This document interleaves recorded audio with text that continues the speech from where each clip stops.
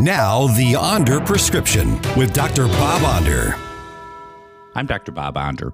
Earlier this month, Missouri scored a big victory for common sense and true equality when Representative Doug Ritchie added language to Missouri's state budget to ban expenditure of your tax dollars on staffing vendors, consultants, or programs associated with diversity, equity, and inclusion, or DEI. DEI is not to be confused with true equality. DEI programs are all about inserting left-wing racist ideology into state government and politicizing the expenditure of your tax dollars.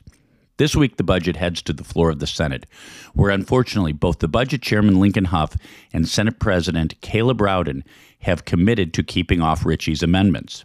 Do you want your tax dollars spent for racist political DEI programs? Then call your senator as well as Senate President Caleb Rowden and Budget Chairman Lincoln Huff and tell them to support Ritchie's common sense amendments. I'm Dr. Bob, and that's my prescription. Find more Dr. Bob Onder at bobondermo.com.